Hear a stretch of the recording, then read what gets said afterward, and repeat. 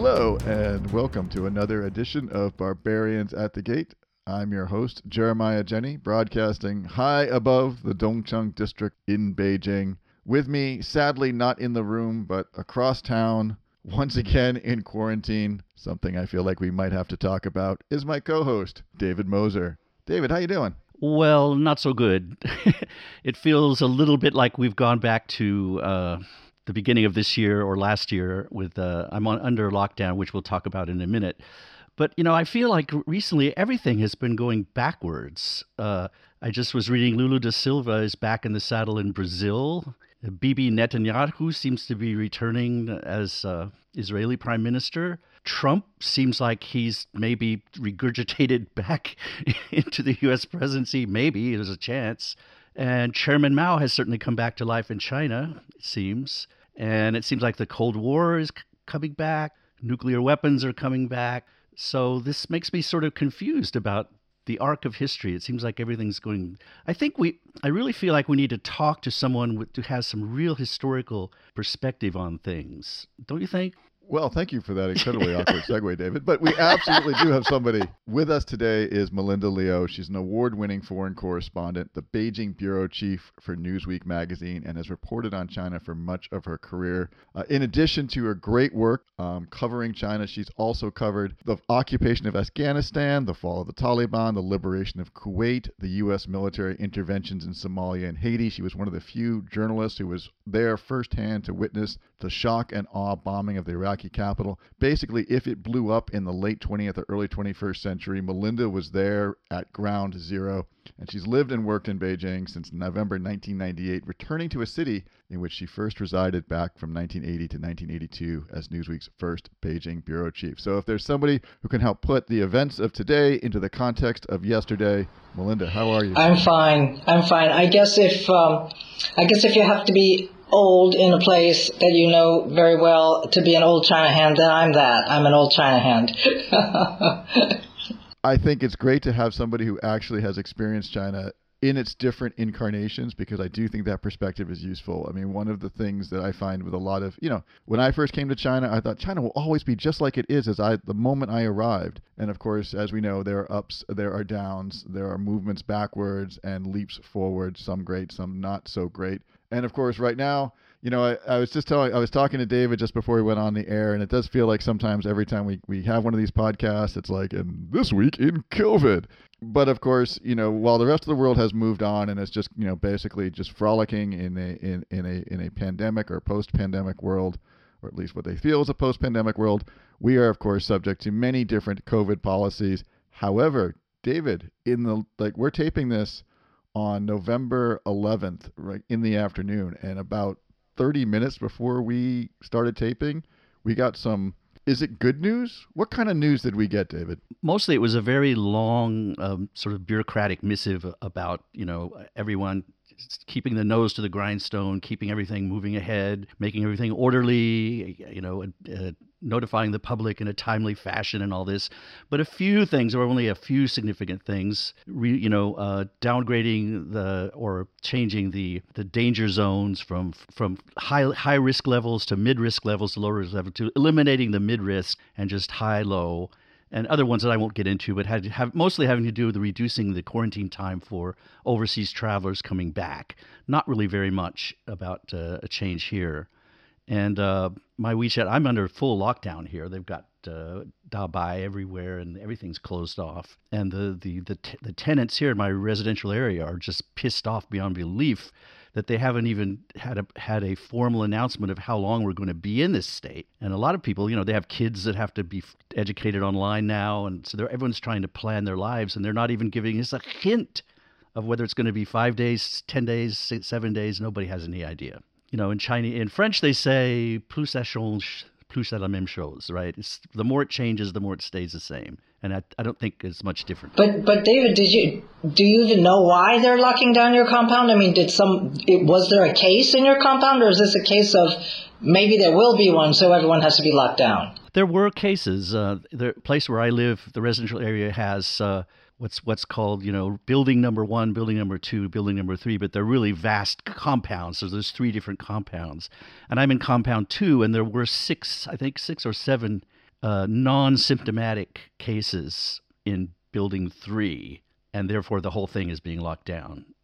So yes, there were cases, not many, and they were asymptomatic, but there you go. I think the big news probably internationally is going to be the reduction of the quarantine time from 7 days plus 3 days of home quarantine to 5 days plus 3 days of home quarantine. Although, the cynic in me is like, we've talked about this before, but is it because I live in Beijing that I feel secretly thrilled that if I leave China, when I come back, I will only be subject to 5 days of medically enforced incarceration at my own expense plus 3 days of house arrest? Like, thank you. So there's that. I think some of the bigger news for traveling is going to be the reduction in the number of tests you need to take to come in. It's now down to 1 test within 48 hours instead of 2 tests within 48 hours.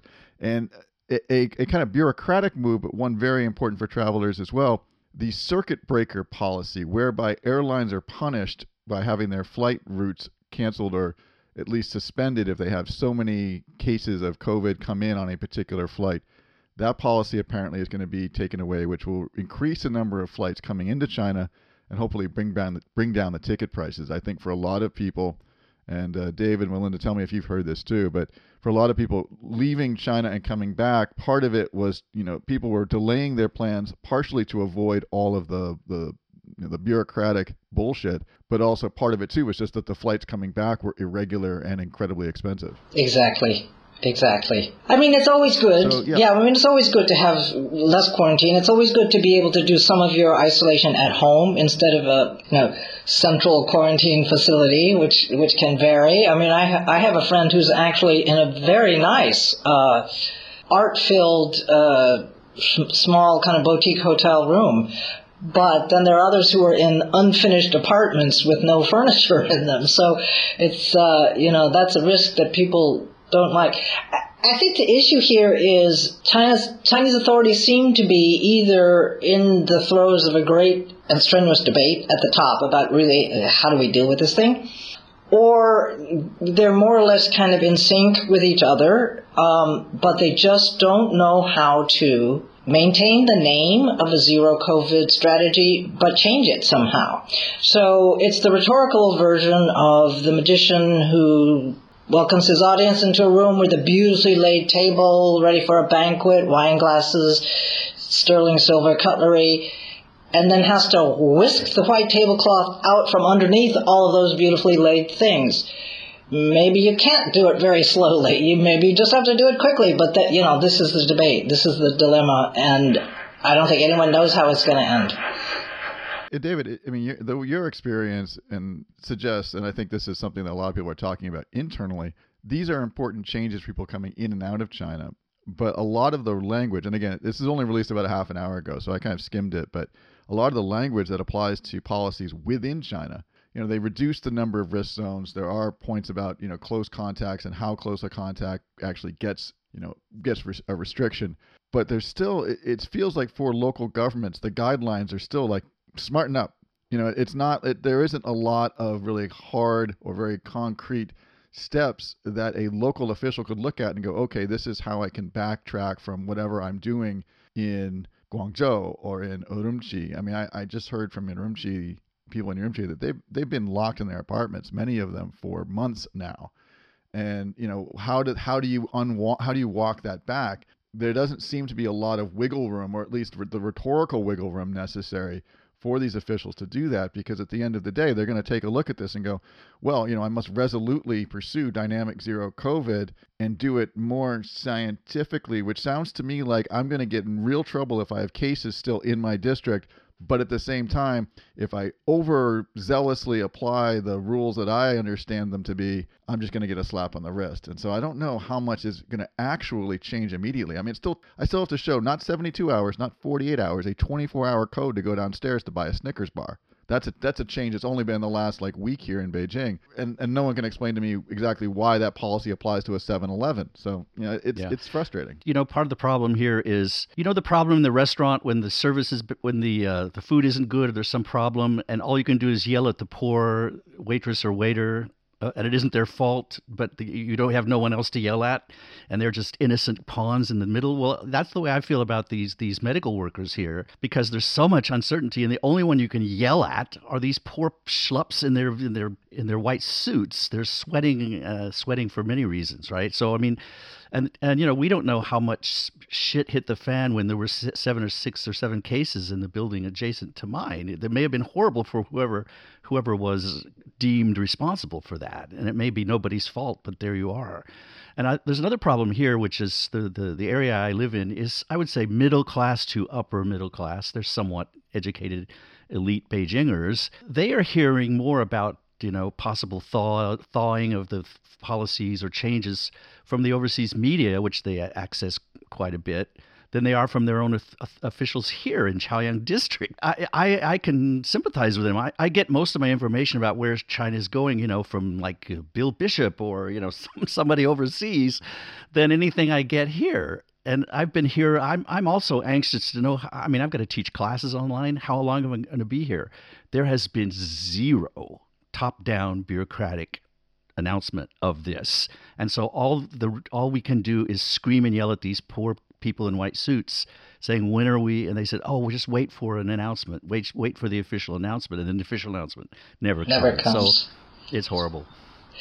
Right, David. You mentioned when we were first beginning that a lot of things feel like a sort backwards. Of Back to the Future kind of thing. Well, the one thing that has come back also big time, and I'm having been around so long ago, I may be one of the very few foreign correspondents who actually remember this time, is the whole art of reading the tea leaves of the Politburo, what some people call Pekingology. It used to be a staple of China watchers, when there was absolutely no official information available. Sound familiar? Then you start looking for clues. You look for clues. You talk to your driver. You talk to a hell of a lot of taxi drivers. You see how people act on the street. You overhear this and things that are written on the walls. You notice things that are written in the bathroom. Shout out. Exactly. And amazingly, in the past few weeks, it's all. For those who know how to do it, it's all it's happening. You have to do that to know what's going on. I mean, just the recent party Congress, when the big news, at least for one of the days, was the sort of startling removal of the previous president Hu Jintao. And, everyone has gone through great lengths of analyzing the video, doing frame-by-frame analysis of the video, getting a minute earlier worth of video, and lip reading. Now we have lip reading analysis, and, and everyone's like, oh, wow, it's all about the document that was on the table. And, of course it was the document that's on the table. It always is the document. Going back centuries, it's always been the document. So, not necessarily does it add to the knowable knowledge of what's going on, but it at least adds to the certainty with which you can say it. Oh, yeah, the lip reading shows that it was the document. But, we're reading the media, not for what it says, but for what's behind the lines, behind the deadlines. We're kind of listening to what people say, looking to see who's not saying things, and it does feel like Back to the Future. I mean, this is what life was like in the 80s, and in a way, it makes it interesting in a bizarre kind of way for some of us. Well, Melinda, are you saying that that you feel like there was a period of time when there was a little bit more inside information or a little more contact and exchange? Oh, yeah. So you really are saying it has gone backwards. It's certainly gone backwards. Oh, yeah. No, I mean, if you just remember, just to make it real simple, it's not quite this simple, but to make it sound simple, just go to the previous time we were at this stage in the, shall we say, the political process, which is now no longer, there's no longer a process that we can say is time tested. But in the old days, it was like just about every 10 years you'd get to a point where one leader kind of starts to kind of hand over power to another, and so that would have been two party congress, two of the every 5-year party congresses earlier. Okay, so if you go back 10 years, that was a pretty busy year. Yeah. We had totally unexpected. Okay, you had all the normal horse trading and high-level negotiating and closed door wrangling that goes to try to compose the next Politburo and Politburo Standing Committee. Okay, that always happens. But in addition to that, completely unexpectedly, you had some pretty weird and newsworthy things like the purge of Bo Xilai, the party chief of Chongqing, in a very public, rather dramatic manner, where his wife was revealed to have had murdered a British businessman. Then you had the startling escape of his police chief, Wang Yijun, into the American consulate because he knew that who had killed the British businessman, and he brought a bunch of documents with him, and then he had to be kind of extracted. Well, it had been negotiated, but it was rather tense. And then, people were still kind of running around trying to figure things out. Then suddenly, from a whole different direction, there was, for those who cover the news, there was a blind sort of rural activist who had been under house arrest for a long, long time, suddenly managing to escape and get a car. Well, he didn't drive it himself, obviously. Find help, get a car, get himself to Beijing, and then he ends up in the American embassy, trying to use it as his own private broadcasting station. These are all things that, they're not totally unheard of, but they're unusual. They're unusual when they coincide with that. But you're sort of saying in the process. You seem to be saying that we were getting lots of juicy information because the system was leaky. It was too leaky. Was so leaky. It was leaky. It was leaky. Do you feel like that they're cracking?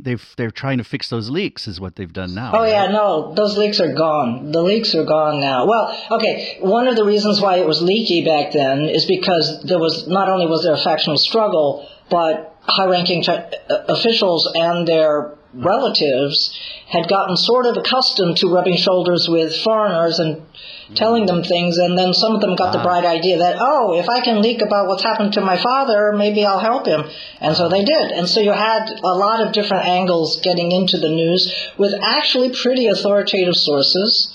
Like the son of Bo Xilai was leaking. He was leaking like mad. I can even tell you who he was leaking to, and who later regretted that they were leaked to. But anyway,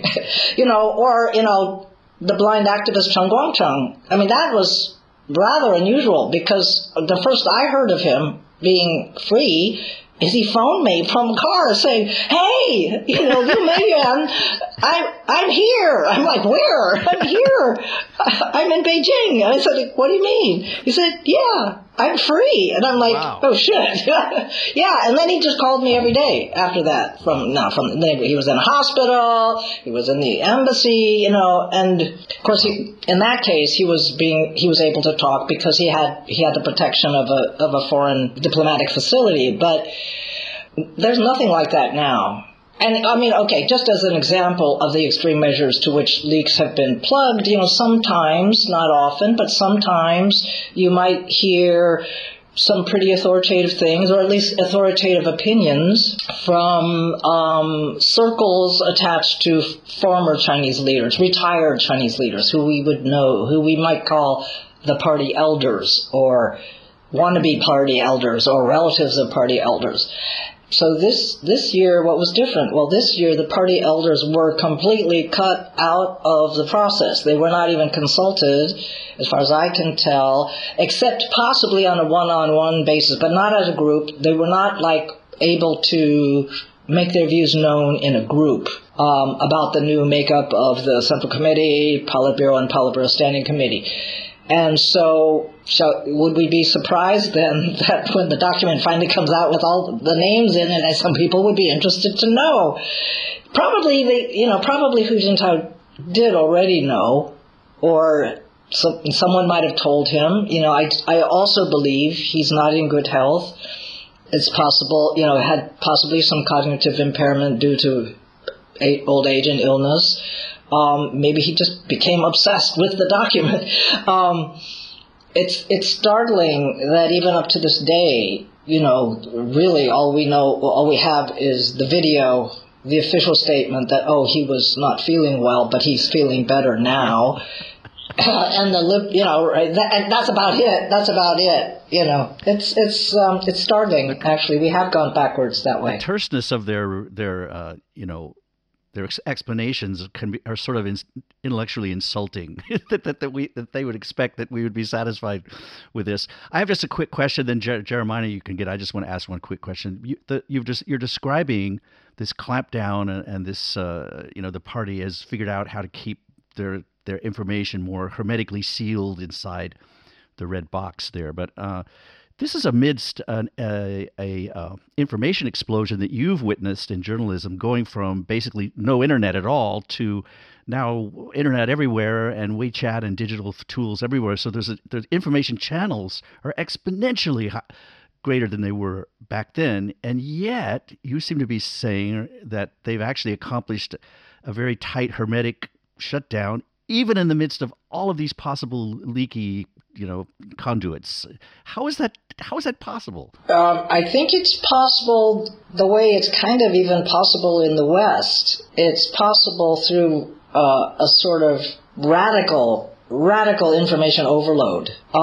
In the old days, you'd get 5 nuggets. With 5 what sounded like nuggets of information, and then you'd look at them carefully, and 4 of them wouldn't really make too much sense. Or someone would say, no, that's not it. And then you're left with 1. And, then you can kind of assess it. Now you've got 5 million nuggets. How do you even begin to process that? How do you even, I think the internet, which is like an amazing tool. And of course, around the year 2000, we were all writing stories of, the internet has outstripped the ability for it to be managed, and it will make us free, and whatever. What we didn't anticipate is that the freewheeling nature and the rapid proliferation of all kinds of mouthpieces also makes it almost impossible to assess the mountain of information that's coming out. And so even in the West, the whole mantra of fake news, there are people who cannot tell the difference or feel there is no difference. The best phrase was alternative facts. Right. So if you get all this stuff and you can't tell the difference, then you've also achieved your goal. Nobody knows what the hell is going on. So I think that's what's happening. It's unfortunate because it takes a hell of a lot more energy now to try to figure out, and then you've got just mountains of stuff coming in, much of which is nonsense. But you're right. Once in a while, that's why up until very recently, I also relied a lot more on the visuals online. If you can have a photograph or a video, especially a video, harder to fake, then maybe what's being described in the video, maybe it really is true. But of course now we have deep fakes, which make even video easy to fake. So what can you believe anymore? Which is also a very dangerous situation to be in. You're talking about this mountain of information, and I think one of the challenges too, coming at it from the other direction, is the number of people available to climb these mountains, to parse this information, has dramatically declined. David and I have talked about the dangers of having fewer and fewer notebooks on the ground, as it were. And Melinda, in the past, you've been in a leadership position, both formally and informally, among the correspondents here. And I was wondering, in terms of both from your perspective, having seen many of the correspondents come and go, and also working with many of the correspondents and being occasionally something of a liaison between the correspondents and the powers that be. How have give us your take on how things have unfolded in the last 10 years. Is there a brighter future coming up, or is it going to be a situation where we have more and more bureaus close and fewer journalists available to make sense of it all right here from in Beijing, from inside China? Right. That's a very difficult question for me to answer now. I myself don't know what I should say. Some days I wake up and I feel more optimistic. Some days I wake up and I I'm not at all optimistic. But past 10 or 15 years, I would say the biggest difference in terms of foreign correspondence is that in the old days, the perception was that Chinese officialdom needed us more than we needed them. And when you fast forward to today, it's exactly the other way around. The perception is that we need them, they don't need us. Now, I was uniquely fortunate to be the president of the Foreign Correspondents Club of China in the run-up to the 2008 Beijing Olympics. And already you could see that was a situation where Chinese authorities were going to bend over backwards to try to appear welcoming, international, normal, and easy to deal with, and cute and cuddly. And to a large part, they achieved some of that. There was even the one and only time that I can really kind of say without a lot of caveat, which is when the official regulations governing foreign correspondence actually improved in our favor. Before, if you wanted to go travel for news gathering purposes to another province, you actually had to get official permission from the provincial authorities, meaning a letter from them. And so you can imagine you'd have to negotiate, you'd have to call, you'd have to pass things back and forth, and so there was no hopping on a plane and going to cover a natural disaster when it was happening, because you had to have this prior permission. Of course, it wasn't enforced as much as it increasingly was not enforced. Or what you could do is you could call a friend in the remote location and say, "Hey, I want to come. Can I come talk to you?" And if they say yes, then that could be your proof that someone was inviting you to come. But anyway, the year before the Olympics, that regulation was done away with, and we recognize that to be a good step, and we applauded it. There were other things we would have liked to have had that didn't come, but at least that was one solid step. There were still restrictions for Tibet, which was always a favorite place for correspondents to go. And there were still loopholes, which of course are now the norm. The loopholes being local authorities could implement restrictions on news gathering to protect public order or whatever. Oh, okay, I mean, let's face it, in the West, if you've got a big fire, natural disaster, 9/11, I mean, you might want to have some restrictions on what kind of people are like digging through the rubble when you're trying to rescue injured survivors. So okay, fine, but that whole thing has taken the place of the earlier regulation. But there were a few months there when it was pretty heady, and of course, very tragically, there had been a very bad, deadly earthquake before the Olympics. And it was the first time that we all could just jump on the plane and get out there. And some people were actually almost in shock that they had to decide, do I take my camera and film what I'm seeing, or do I put my camera down and help save people's lives? Because there were people dying in the rubble right in front of journalists, which was a very unusual situation for China. So yeah. That was... Things have changed. I remember that also being not only a sort of a turning point for just information transparency, worldwide with it covering an earthquake, but it seemed to be the first time that you could actually get not only social media or non-professional journalists involved in not retweeting, what do you say, resending messages and doing their own videos and posting them online. And that seemed to be another promising sort of route for internal, distribution of information. And that seems to have dried up too. To some degree that has. The risks for the so-called citizen journalists have definitely escalated. And the other thing which has happened at the same time, it's not exclusive to China, but it does have the scale of it, I think, is pretty unusual, except in China, is you have these armies of trolls, some of whom don't really, they don't actually necessarily believe the beliefs that they seem to be supporting with great vehemence and vigor, and sometimes even threatening manner, but they have something to gain by doing that. What do they gain? Well, sometimes they gain followers. Sometimes they gain the attention of a commercial entity that might hire them to do something. Sometimes they are hired to do something by an entity that wants them to do it, and they just do it. But all we know is that at the moment when some kind of red meat is thrown out there, there's a hell of a lot of predators that just swoop on it in great numbers, often from accounts that are not used for anything else, often with language that is very similar to each other, and they just attack the hell out of whoever said that. If I were a citizen journalist, I might just be quiet too. Maybe this is a time for just zipping it up.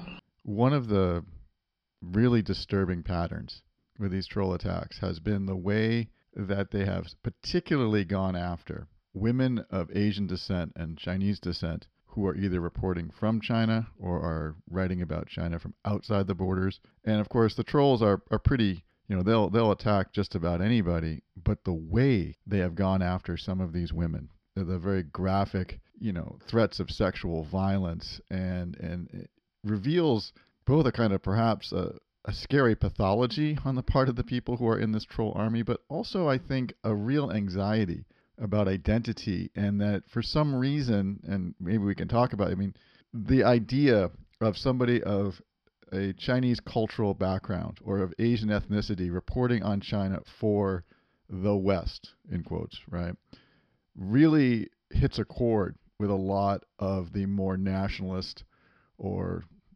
nationalist trolls out there. And I was wondering, you've been reporting on it, but before the rise of internet trolls as well. But I'm curious if in your own career you felt that there was a difference in the way, either good or bad, that your reporting or you as a reporter were treated in China compared with colleagues who were Caucasian or male or, didn't fit, some of these preconceived notions of, let's just say, Chinese womanhood that seems to be so precious to many of the nationalists here in the country. Yeah, definitely. This is a very disturbing phenomenon. I'd look at it kind of in two different ways. Generically as a phenomenon, but in terms of the way it affects me, I probably saw aspects of this before I even knew there was a trend. I just thought it had to do with there are worldwide stereotypes of Asian women as meek, submissive, small, weak, not independent-minded, not physically fit sometimes, I remember my father talking about women with bound feet, and he really thought that was cool, and I was like, ooh, not cool. The idea that physically that it was somehow appealing that back in history Chinese women weren't supposed to be able-bodied and muscular like Manchu women who had big feet and could run around, that sort of thing. Anyway, all of these things, of course, they affected the way people perceived you, and I just dealt with it the same way. I definitely, as a foreign correspondent, I was treated much, much different than white guys, absolutely. And the main thing I had some defensive mechanisms, but these go back decades. Many of these were honed in the battlefields of Kabul and Iraq. They didn't have to do with China necessarily, which was, number one, you got to be, I was going to use the F word, but I'll say really good at your job.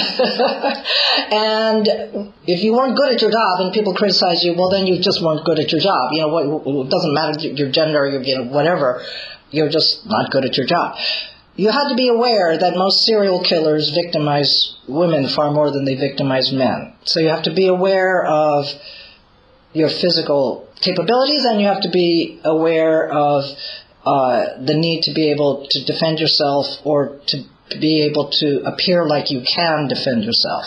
So very early on, like in the 80s, I learned how to use weapons. I actually know how to use M16s and assault rifles and stuff like that. And I don't own one, and I just know how to use them. And I've got a really cool picture of myself, firing a rocket launcher if you really want to see it. But the other thing is you've got to have a certain level of, you've just got to you just have to figure out a way to deal with bullies, which can be women, but mostly they're men. And so my mechanism was, I have a pretty bad temper. Jeremiah, you maybe haven't seen that yet, but I actually do.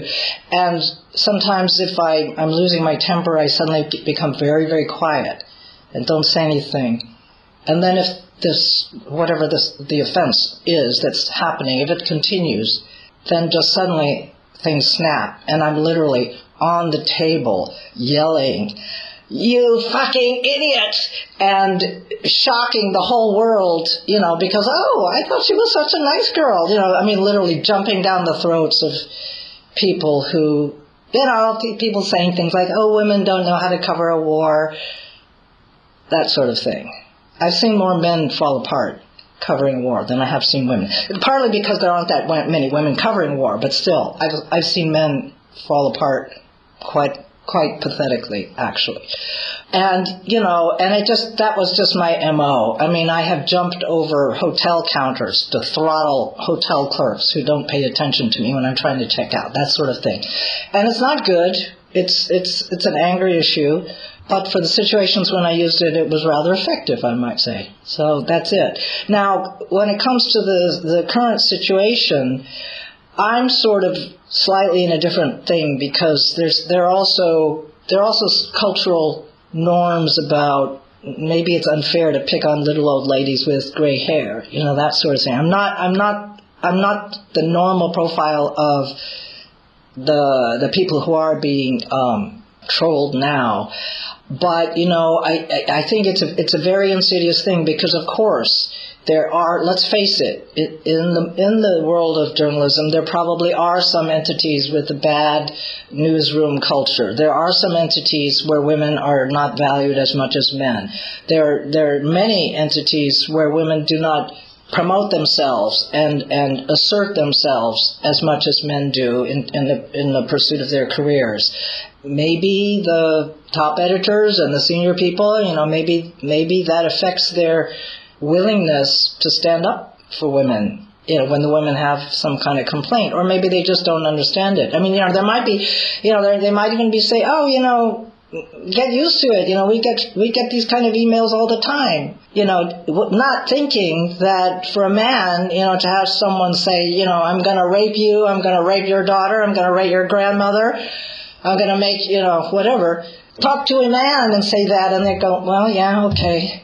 It's weird, but it's not. It doesn't evoke the visceral fear that it would by someone who really, who maybe even has, or who can imagine that the threat of rape is, a very real and everyday thing for many women. I'm not saying men don't experience it. Yes, they do. And sometimes they even are raped by women. But I think the numbers are rather small. Well, Melinda, I think it's really important to hear that perspective, not just in terms of your perspective as a woman who has covered so many important events in some incredibly difficult circumstances, but also somebody who has, again, I think it's important that younger journalists have mentors. They have people that they can look up to, and also somebody who has worked with so many people trying to help them in their careers.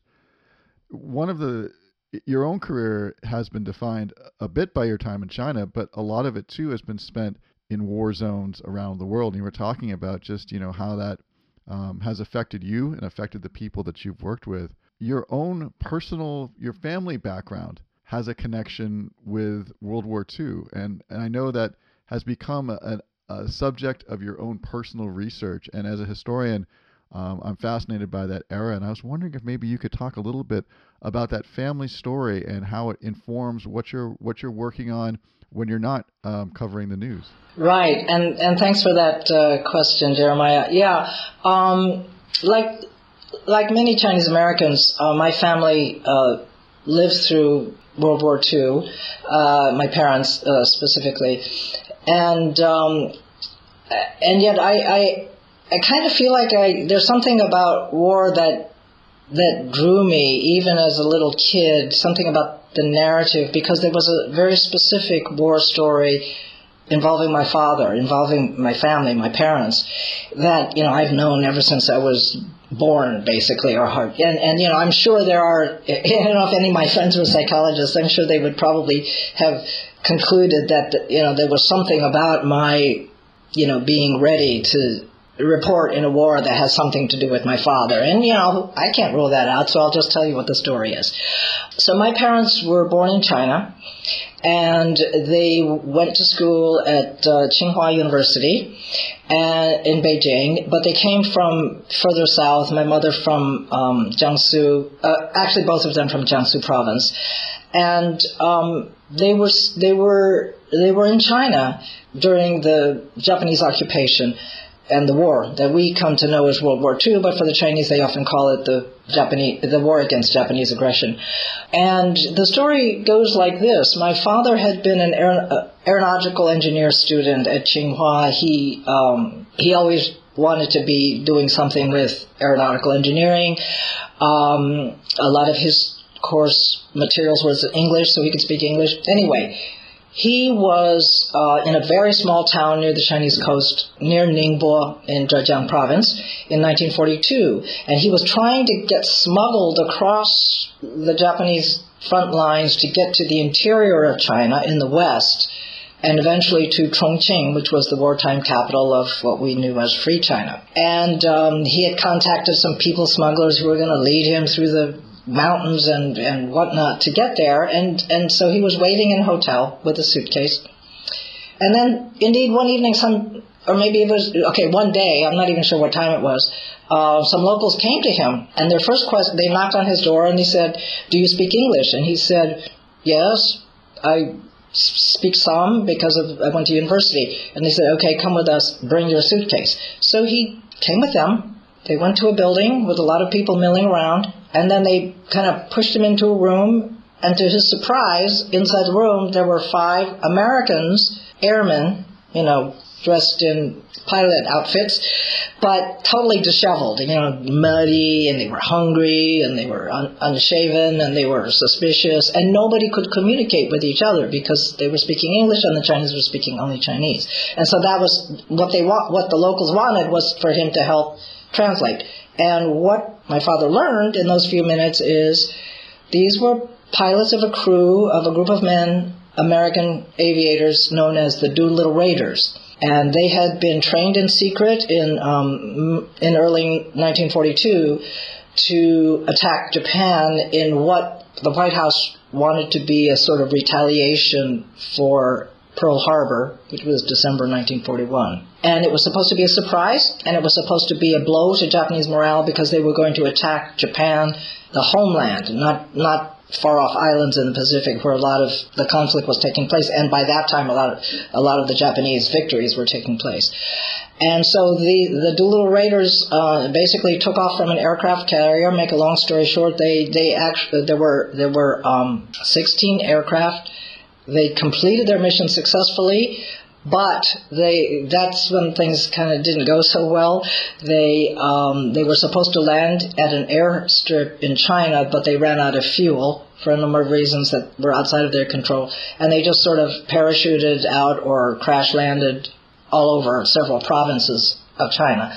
And then they relied on the kindness of Chinese strangers, for the most part, to help them get to safety. A number of them were captured.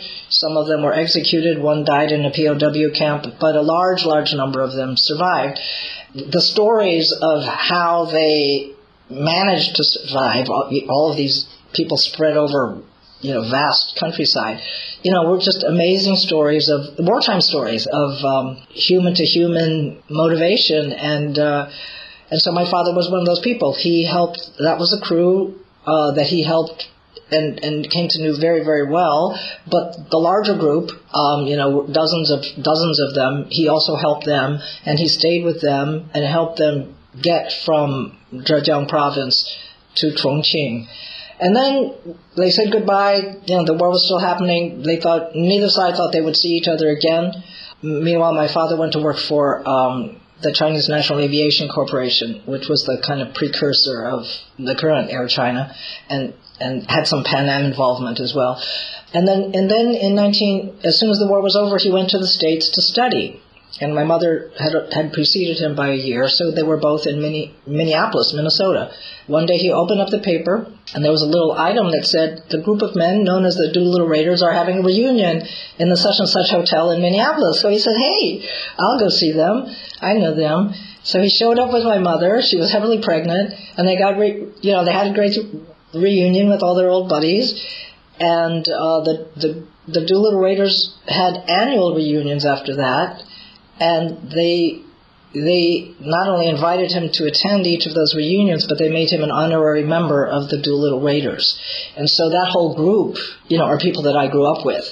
And so that's basically the narrative. And I've lived with this story my whole life.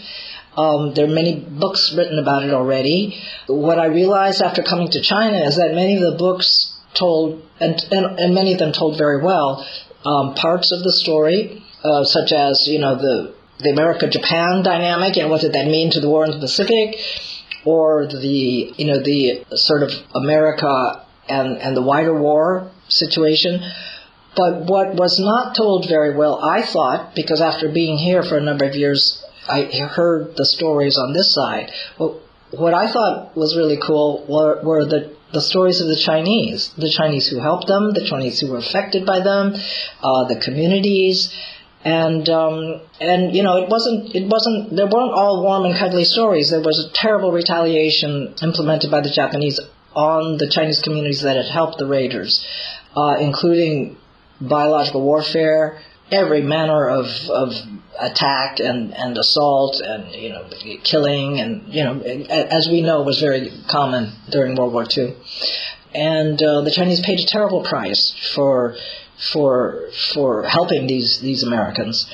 And so eventually I became active in a group called the Children of the Doolittle Raiders, which was mainly run by the second generation of these aviators. A few years ago, before COVID, I helped organize a group of them, a couple of dozen of those who wanted to come to China, many for the first time, some of them actually traveling overseas for the very first time to follow in the footsteps of their fathers and in those days, meet some of the families that had helped their fathers. Like there were a couple of really old guys, but in most cases it was the children of the original rescuers, Chinese rescuers. So you had the second generation of the aviators meeting the second generation of the people who rescued the aviators. So it was kind of cool. Yeah, and so that's the story. And it's, just new stuff keeps coming out, and it's fascinating. And it's also counterintuitive a little bit. That there would be Chinese rescuing an American, during the war, where so many stories would have been the other way around. And of course, in today's challenging relationship between China and the U.S., it's a kind of memory that some people didn't even know about or didn't know very little about, but for others, it's a kind of a positive memory. I mean, the legacy of the Doolittle Raiders in China, for both sides actually, is seen as an example of Sino-U.S. cooperation and friendship. Even though there's many opportunities to see negative things about it, including the tragic loss of life.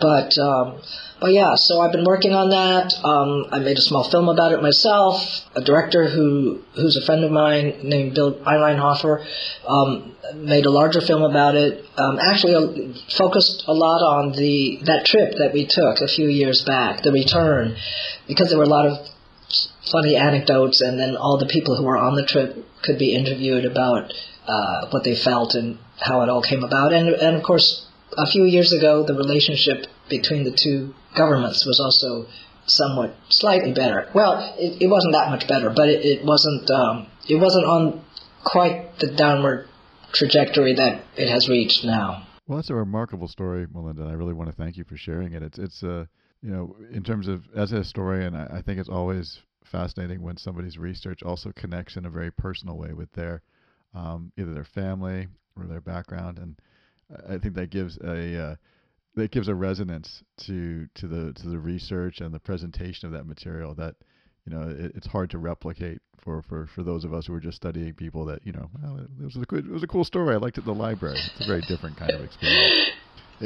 Melinda, thank you. Melinda, thank you so much for agreeing to come on today. And we'd love to have you come back and hear more about your research. And also, once again, just to get some more of your really incredible perspective on all of these events as they're unfolding here. And, there are so few of us, it feels like, left in Beijing, that those of us who are here, have our stories to share.